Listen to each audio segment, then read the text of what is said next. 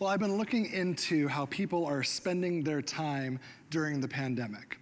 And this is partially because I'm just curious, and partially because I'm trying to figure out whether I'm as weird as I think I might be. And so I wanted to share with you what I found. These are the top 5 activities that people are doing during this pandemic, during the lockdown specifically. First is listening to music. I think this is a given, right? That we are listening to music in the background of whatever we're doing. There's artists that are doing these online live concerts, releasing new albums and singles. That's going on. The second one is a bit surprising, reading. And that shows me that maybe we've gone through our whole watch list on Netflix. Maybe we've watched all the movies we can think of or gone through all of our favorite series, and now we're digging up our favorite books, or maybe some books that have been sitting on our shelf for a while and we haven't gotten to. Next is playing video games. I know for me, this has been an interesting season as I'm playing online games for the first time since I was a teenager. It's been a way to kind of maintain connection. I'm playing online with my brother once or twice a week to just stay connected. People are exercising amazingly. The gyms are closed, but people are building their own gyms at home or just throwing down a yoga mat or going running. That's going on. And the last one is one, I don't know about you, but I would have never predicted baking is the 5th most popular activity during the pandemic. I would have never thought, what are people gonna do when we're stuck at home for months on end? Make sourdough. Of course that's what we're going to do. But those are the top 5 activities. Now beyond that, people have been doing pretty good things. They've been doing good deeds around our community, around the world as well. But what are the good deeds that people have been doing? Here's the top 6. Supporting local restaurants. That's another one I would have not expected before the pandemic, right? What are we gonna do for other people that's just gonna be out of our good nature? Get our favorite takeout, right? But really, we've seen that that's true, that we need to be supporting our local businesses because they're struggling with this as well. They're figuring out ways to navigate this, and we want them to stick around. Next is running for errands for someone that's high risk, reaching out to someone who's living alone. We've seen our Care Network do this time and time again in this season. It's been so cool to see how people care for one another, do these errands for each other. I've loved seeing that. And then there's applauding essential workers, donating to a nonprofit, and the last one, teaching others video conferencing technology. That this is kind of a unique circumstance where even people that never considered using video conferencing are doing it. I think people have just gotten to that point where I need to see my grandkids. I need to chat with some of these people I'm losing touch with. So I am going to do video conferencing technology. We've seen our life groups go that way. And it's been so cool to see even the people that were slightly uncomfortable or unsure taking that extra step to stay connected. Well, speaking of staying connected with our church family, as a pastor, I've been wondering, how are you doing with some of these spiritual practices? We've talked about activities and good deeds, but what about some spiritual practices like prayer or reading your Bible or connecting with one another? And with that in mind, the Barna Group and the American Bible Society just released some interesting statistics. They found that during the pandemic, the number of Americans that consider themselves scripturally engaged based on how frequently they read scripture and its impact on their relationships and choices dropped significantly from 28% to 22.7% between January and June. And you may think that's not a big deal, that's just over 5%. And of course, there's been this downward trajectory on people reading and applying the Bible in their lives. But really for the last couple of years, it stayed pretty steady at 28 to 30%. But in January to June, 6 months, dropped 5%. That's significant. And we've seen the same correlation with prayer and with church engagement overall, connecting with other people. And what these studies have shown is that these elements of our faith, these practices, are connected. That when we aren't connected with our church family, when we're not connected with our community of faith, that it's harder to keep reading the Bible, to keep studying the Bible, to keep praying. And on the flip side, when we maintain that connection, when we take that extra effort, we have a bigger desire, a greater desire to read and to pray. Well, welcome to Abundant Life Church. My name is David Grigg, and I'm the pastor of groups here. I'm excited to be here with you. I'm excited that you're here and a part of this with us. A couple of weeks ago, we talked about a passage of scripture that was probably familiar to you. We talked about, you might have memorized it, the Beatitudes.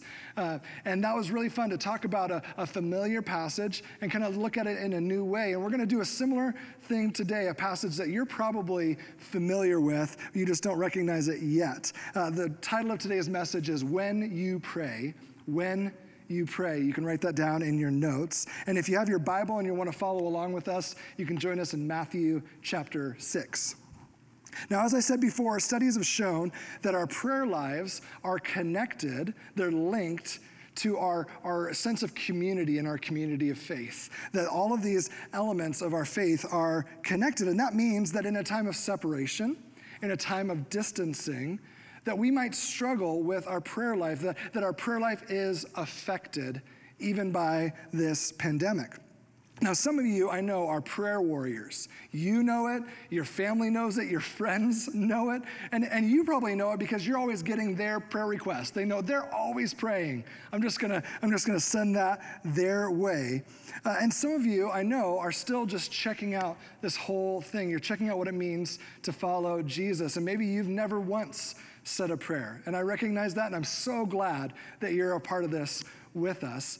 But I think most of us are somewhere in between on that spectrum, right? That maybe we're familiar with Jesus, we're familiar with this thing called prayer, but our prayer life doesn't really go beyond praying over meals, or praying with our life group, or praying when there's a major life circumstance, maybe a loss. That at that point our prayer life wakes up, but we've struggled with a consistent and regular prayer life or practice of prayer. And if I'm honest, that's where I was at for a long time. Even as a pastor, I could lead people in prayer, I could teach people how to pray, but I struggled with this consistent, regular practice of prayer. I struggled to keep a prayer life. I would often hear praying to God is just like talking to other people, except that you're talking to God. And I would think, yeah, it's just like that, except I'm talking to the creator of the universe. He's invisible. It's normal for him to not talk back. That's a bit different than praying, than talking to a friend. And I always felt that there was this other kind of communication. There was this specific way to pray, and that everyone else was aware of it. Everyone else had it dialed, and I was just missing it. And I was expected to figure it out on my own. And maybe you kind of feel the same way, or maybe you've experienced that same struggle before. And really, this struggle has been shared by Christians throughout the history of the church. And I think Jesus knew that it would be. I really do. In the Sermon on the Mount, which was Jesus' clearest description of his kingdom, clearest description of what it means to follow him, he chose to teach the crowd, he chose to teach the people about prayer. It's what we refer to as the Lord's Prayer. And as I said before, you may have read this many times. You may even have it memorized. And with that in mind, I want to read from a translation that would be a bit more familiar to you to hear. We're going to read from the English Standard Version, the ESV. Here's what it says in Matthew chapter 6, verses 7 through 13. When you pray, do not heap up empty phrases as the Gentiles do, for they think that they will be heard for their many words. Do not be like them, for your Father knows what you need before you ask him. Pray then like this. And here's the Lord's Prayer. Our Father in heaven, hallowed be your name. Your kingdom come, your will be done on earth as it is in heaven. Give us this day our daily bread, and forgive us our debts, as we also have forgiven our debtors. And lead us not into temptation, but deliver us from evil. Now, you may be aware that like the Beatitudes that we spoke about a couple of weeks ago, the Lord's Prayer is recorded twice in the Gospels, once in Matthew and once in Luke. And when it comes to the Beatitudes, both Matthew and Luke recall them being a part of the Sermon on the Mount. It's fairly clear from the context that that's what they're talking about. However, with the Lord's Prayer, Matthew records it being a part of the Sermon on the Mount, but Luke records it a bit differently, a bit later on, and in a different context. Let's look at Luke 11, verses 1 and 2. Now Jesus was praying in a certain place, and when he finished, one of his disciples said to him, Lord, teach us to pray, as John taught his disciples. And then he said to them, when you pray, say, Father, hallowed be your name, your kingdom come. And he starts to pray that familiar prayer. And so what's going on here? Was one of them confused? Did they remember it differently? Why would one be in the Sermon on the Mount and one, it just looks like Jesus was praying and his disciples said, hey, teach us how to pray like that. And Jesus just starts to teach them this prayer. Well, I believe that this wasn't just a one-time event. I believe that Jesus taught his disciples the Lord's Prayer several times. And why would he do that? It's because that was his teaching style. It's the way that he chose to communicate, and it's reflective of the rabbinical teaching style of the day. Remember, Jesus was a rabbi. And rabbinical teaching, the way that rabbis taught, was marked by two major characteristics: dialogue and repetition. Now, dialogue, that's the reason that Jesus asked his disciples so many questions. They weren't rhetorical questions like we might hear a teacher say today. He was expecting a response. He was expecting a conversation, a dialogue with his disciples. It's the way that he taught. And it's also why Jesus would teach the same things over and over again. As an example, I want to look at Jesus' teaching on his own death and resurrection. It's something that he taught all through the Gospels. We see it over and over again. But specifically in the Gospel of Mark, we see 3 chapters in a row, in Mark 8, 9, and 10, that Jesus taught almost the exact same thing about his death and resurrection. Let's look at Mark chapter 8, verse 31. And he began to teach them that the Son of Man must suffer many things and be rejected by the elders and the chief priests and the scribes and be killed, and after 3 days rise again. Then Mark chapter 9. They went on from there and passed through Galilee. He did not want anyone to know, for he was teaching his disciples, saying to them, the Son of Man is going to be delivered into the hands of men, and they will kill him. And when he is killed, after 3 days, he will rise. And then in Mark chapter 10, and talking to the 12 again, he began to tell them what was to happen to him, saying, see, we're going up to Jerusalem, and the Son of Man will be delivered over to the chief priests and the scribes, and they will condemn him to death, deliver him to the Gentiles, and they will mock him and spit on him and flog him and kill him, and after 3 days he will rise. See, Jesus taught repeatedly the most important things. He repeatedly taught the most important things to his disciples. Now, was that because they were poor students? No, even though they may have been. We see over and over again that they just didn't get it. But I could absolutely see them going, Jesus, we get it. In 3 days you will rise. You've said that over and over again. But it wasn't just because they were poor students. Jesus wanted to emphasize the most important things, the things that they needed to remember. You can think of it in the same way of a teacher or a professor saying, this is going to be on the test, or pay attention, this might be on the exam. It's just a cue that this is really important. You need to be listening. That's how Jesus used repetition. Now, when Luke and Matthew recall 2 different occasions where Jesus taught the same prayer, that should show us that Jesus isn't just demonstrating a good prayer off the top of his head. No, he's teaching them a determined model and vocabulary of prayer. More specifically, he's teaching them a prayer to pray. It wasn't when you pray, just talk to God. Or it wasn't when you pray, keep these things in mind. It's when you pray, say, Father, hallowed be your name. Your kingdom come. And on and on. Now, there are many historical prayers of the church. In fact, every Tuesday at Call to Prayer, we've been sharing with you the historical prayer included in the Book of Common Prayer for that week. Now, the Book of Common Prayer was assembled in 1549, and there are prayers in it that have been prayed by followers of Jesus for centuries. And that's why I think it's so cool that by reading and praying these prayers together each week, we're able to connect with each other, right? Every Tuesday and Thursday, our church has the opportunity at 6 o'clock to pray the same things, focus on the same things at the same time, but we're also connecting with these historical prayers in the Book of Common Prayer with Christians around the world, and also with followers of Jesus that came before us. These are the same prayers that they have prayed. But the Lord's Prayer has always been the central prayer of the church. It was the prayer taught by Jesus. And we have a text called the Didache that was produced in the late 1st century, early 2nd century, somewhere in there. That's within 100 years of Jesus' life and the ministry of the disciples and the apostles. But it's a recording of Christian worship of that day. It describes baptism, it describes communion, how the church gathered, and it also describes prayer. And specifically, it says that Christians, followers of Jesus in that time, way back in the 1st and 2nd century, prayed the Lord's Prayer 3 times a day, morning, afternoon, and evening. It was so important to them.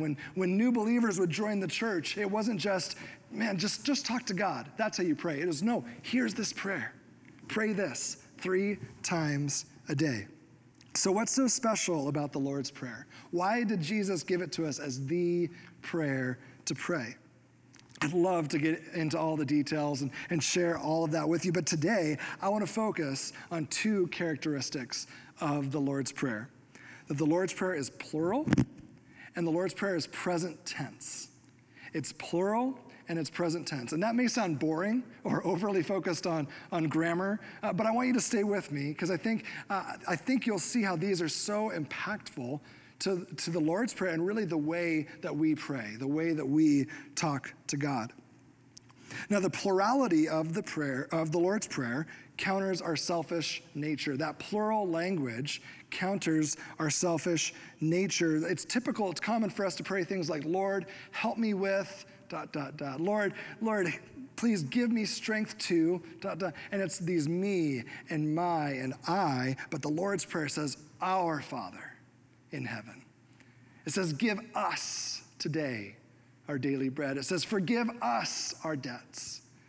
It replaces the I and the me and the my with us and our and we.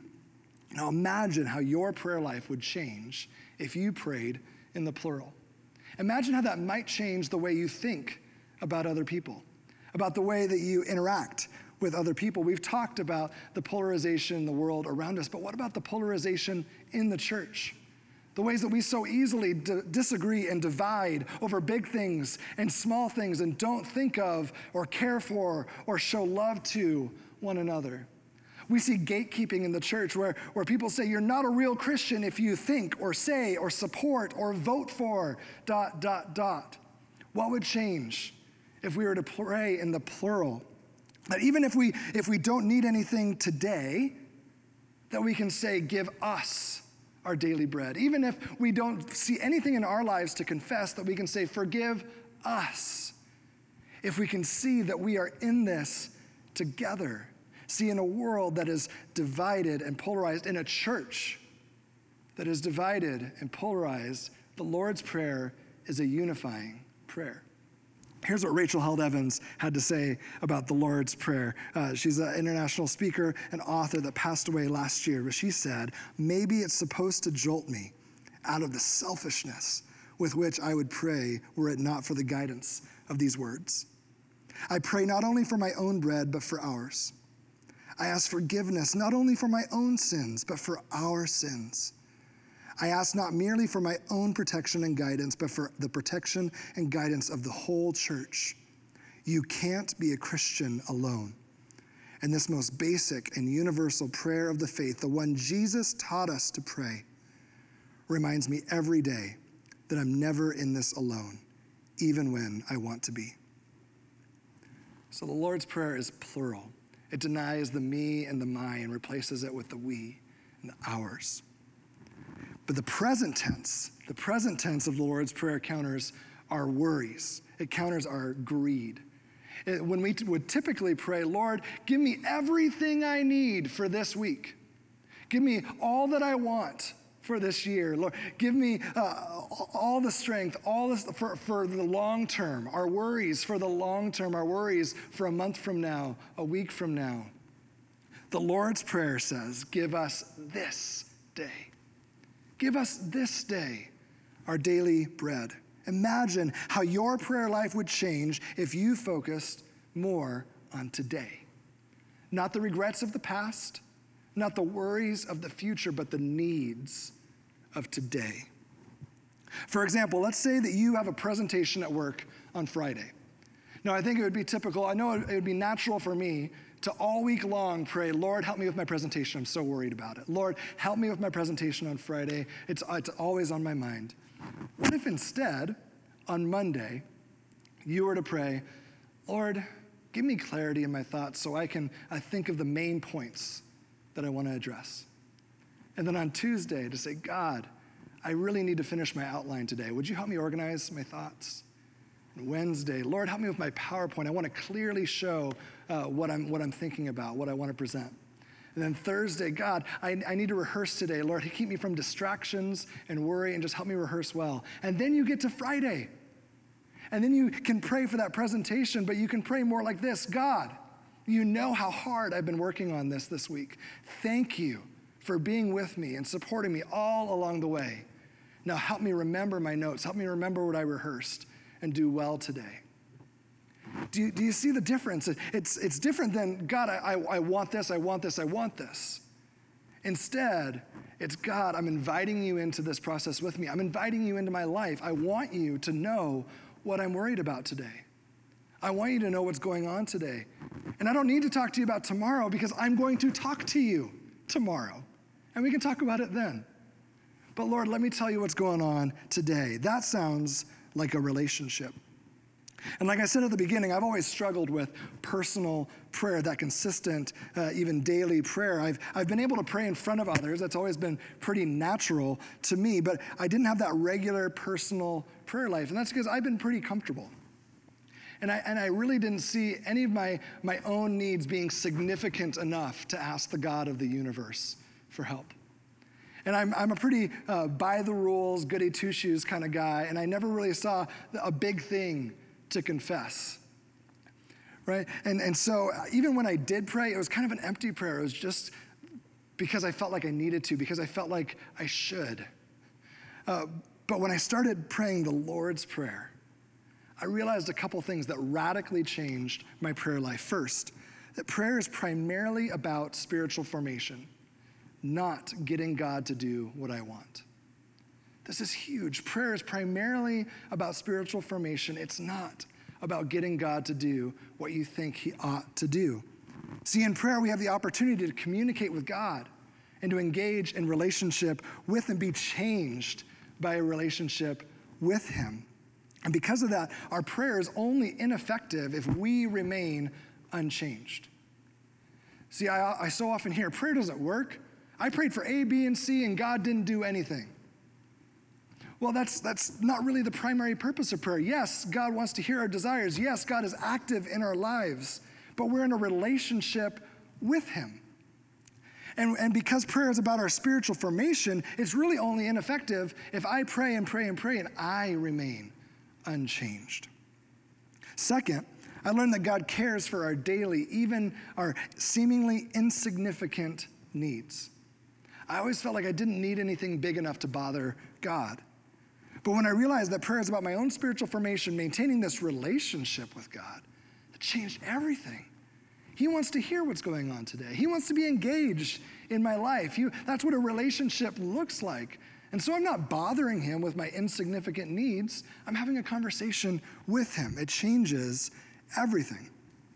And you may look at the Lord's Prayer and be a bit hesitant to pray a prayer that's written down, a prayer that's traditional or historical. Some might say it's not from the heart, or it's somebody else's words. Shouldn't we pray our own words? But I would argue that many times, the prayers that we pray with our own words still come up a bit empty. They're not really from the heart. It's just because we know we're supposed to. And many times, we don't have the words to pray. We just don't know what to pray. In the French novel, A Diary of a Country Priest, by George Bernanos, a young priest is speaking to an older priest about his struggles with his health and his struggles with the spiritual life. It's this beautiful back and forth, a real raw struggle. And at one point, the younger priest just shouts, "I can't pray." And the older priest responds, "If you can't pray, at least say your prayers. If you can't pray, at least say your prayers." Remember, Jesus didn't just give his disciples a demonstration of a good prayer. He gave them a prayer to pray. He gave them words to pray. And there's usually at least one day a week when either I don't feel like praying or I just don't have the words to pray. I don't know what to pray about. And I'm so thankful that Jesus gave us a prayer to pray. so that even when I can't pray, even when I'm grieving or I'm sick or I'm angry or I simply just can't think of the words to pray, I can at least say my prayers. It's so beautiful. But what's wrong with praying my own words? Is there anything wrong with that? No, absolutely not. Jesus prayed other prayers. The disciples, the apostles prayed other prayers. But regularly, praying the Lord's Prayer has changed the way that I pray my own prayers. It's given me that vocabulary. It's helped me to see the value in praying in the plural, in the present tense, praying for us and praying in the now, and keeping my focus on spiritual formation rather than just getting God to do what I think he ought to do. It's guided me as I pray my own words. And you can pray the Lord's Prayer separate from the prayers that you pray in your own words, or you can pray an extended version of the Lord's Prayer. This is what I've taken as my regular daily practice of prayer.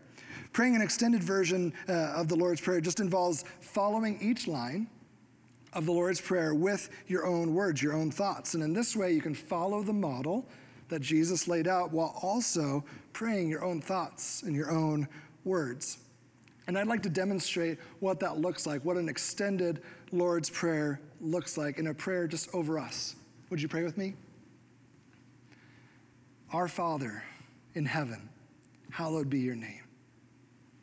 A Creator, Savior, and King, holy and great is your name.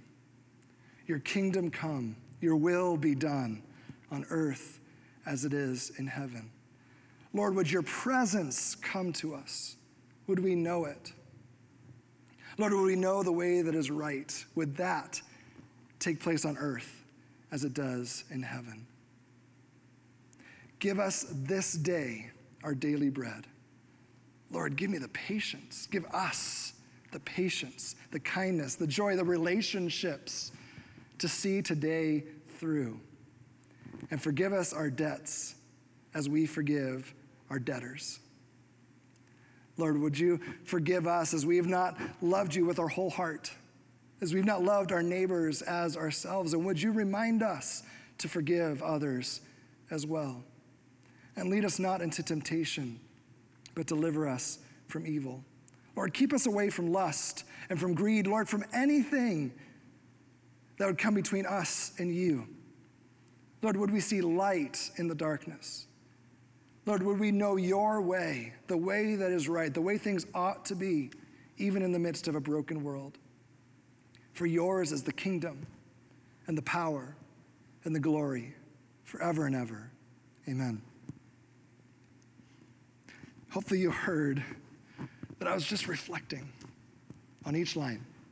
Just taking each line, saying it as it is, and then just reflecting on that just for a bit.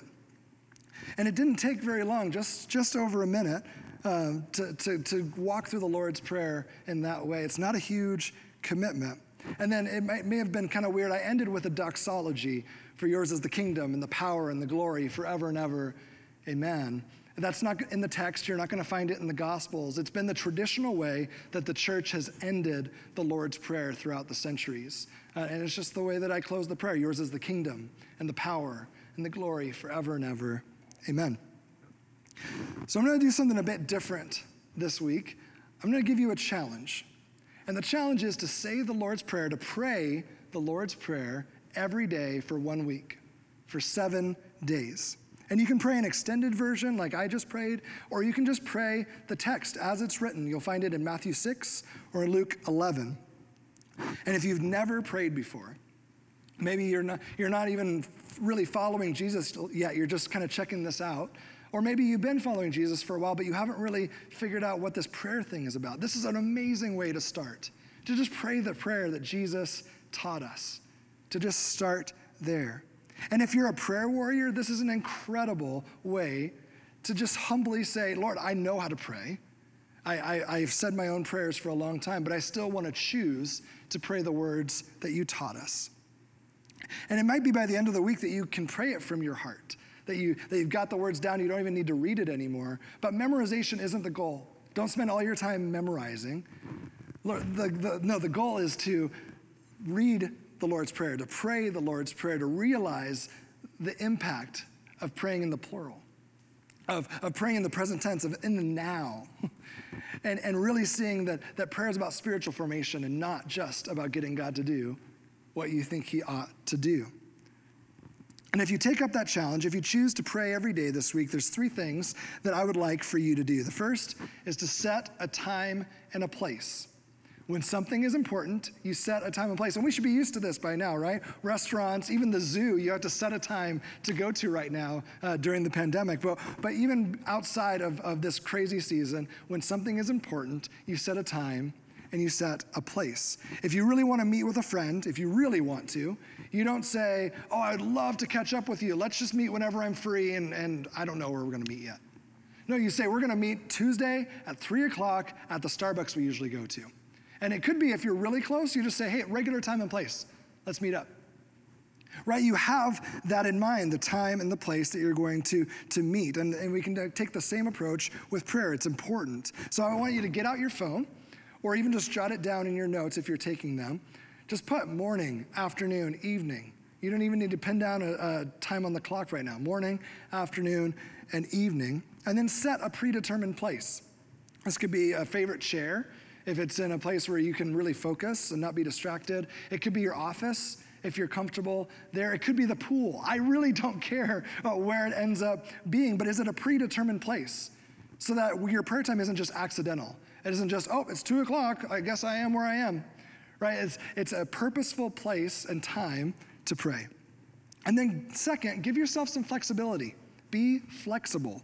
You may be thinking right now that you would love to pray first thing in the morning as the sun rises. I'm going to pray the Lord's Prayer. And that is beautiful. That's a great thought. But chances are you're going to sleep in tomorrow morning.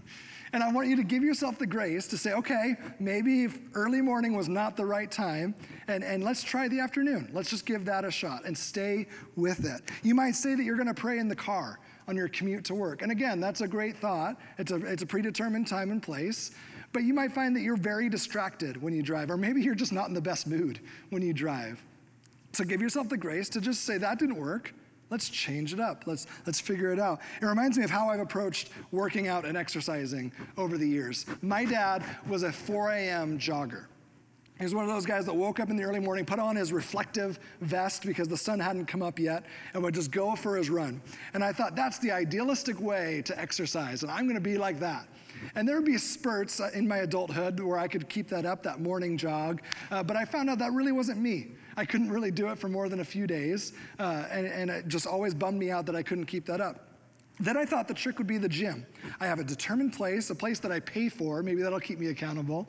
And I tried. I tried going to the gym in the morning. I tried going after work. I tried going in the evening. It just wasn't my thing. But then the weirdest thing, during this pandemic, I was working from home, and every day I would take a lunch break with my family. I would just come out from my desk where I was working at, and I would just have lunch with my kids and my wife. And my wife had the idea, you're taking a lunch break anyway, why don't we just turn on a workout video, get out our yoga mats, and just do like a 20-minute workout? And it was amazing. It worked. We did it for weeks on end, and it was really great. But now I'm back working in the office at the church campus, and that's kind of screwed up that plan a bit, and we need to figure out that routine again. But what that taught me is that sometimes the best time to commit to something is nothing like you would expect. I never thought the best time to work out would be lunchtime in my living room, but it was. And I think you may find the same thing with prayer. It may not be what you're expecting. Give yourself the flexibility to figure that out, the grace to figure that out. And third, pray out loud, even if it's a mumble. Now hold on, don't go crazy on me, but pray out loud, even if it's a mumble. And that may be a challenge for you. And the whole praying out loud, that's a bit vulnerable, but I say this with all the love in the world, that we are not as good at praying in our heads as we think we are. You are not as good at praying in your heads as you think you are. And that's because praying in our heads often becomes just thinking nice thoughts about Jesus rather than really communicating with him. Why is that? Because we don't talk to anyone else that way, right? Except for maybe ourselves. There's no one else in our life that we just talk to in our heads. And it's so easy to be distracted to think, give us today our daily bread. bread is so good. Garlic bread? Are we having spaghetti? Like, you could get easily distracted when you're just thinking in your head, but when you speak with your mouth, you have that accountability. It's easier to stay focused. So speak out loud, pray out loud, even if it's just a mumble. Now here's a little surprise for you. Today is day 1. So if you're taking my challenge, today is day 1. And this morning, I'm not going to close in prayer. I'm not. Instead, I'm going to give you a chance to practice praying the Lord's Prayer. When I'm done talking, the text is going to come up on your screen for 1 minute. And if you don't feel comfortable adding your own words or praying that extended version of the prayer, don't. Just pray the text. Just try that out. And it may not take the whole minute. I would encourage you, if you finish in 30 seconds, just sit in silence for a little bit. Talk to, or just sit in the presence of Jesus. Be with Jesus for a bit. And that could be a great practice as well. I encourage you, pray out loud, even if it's just a mumble. I promise you, everybody in the room with you has been hearing the exact same challenge, and it may feel a little bit vulnerable, but hopefully you'll all be doing it together. And then keep in mind how awesome it is that our church is going to be praying the same words at the same time. How cool is that? I mean, we've seen that with Call to Prayer, but right now we're going to be praying the same words at the same time. And not only that, we're going to be praying the same words that Christians around the world pray, that followers of Jesus from the beginning of the church have prayed. How amazing and beautiful is that? And so I want to release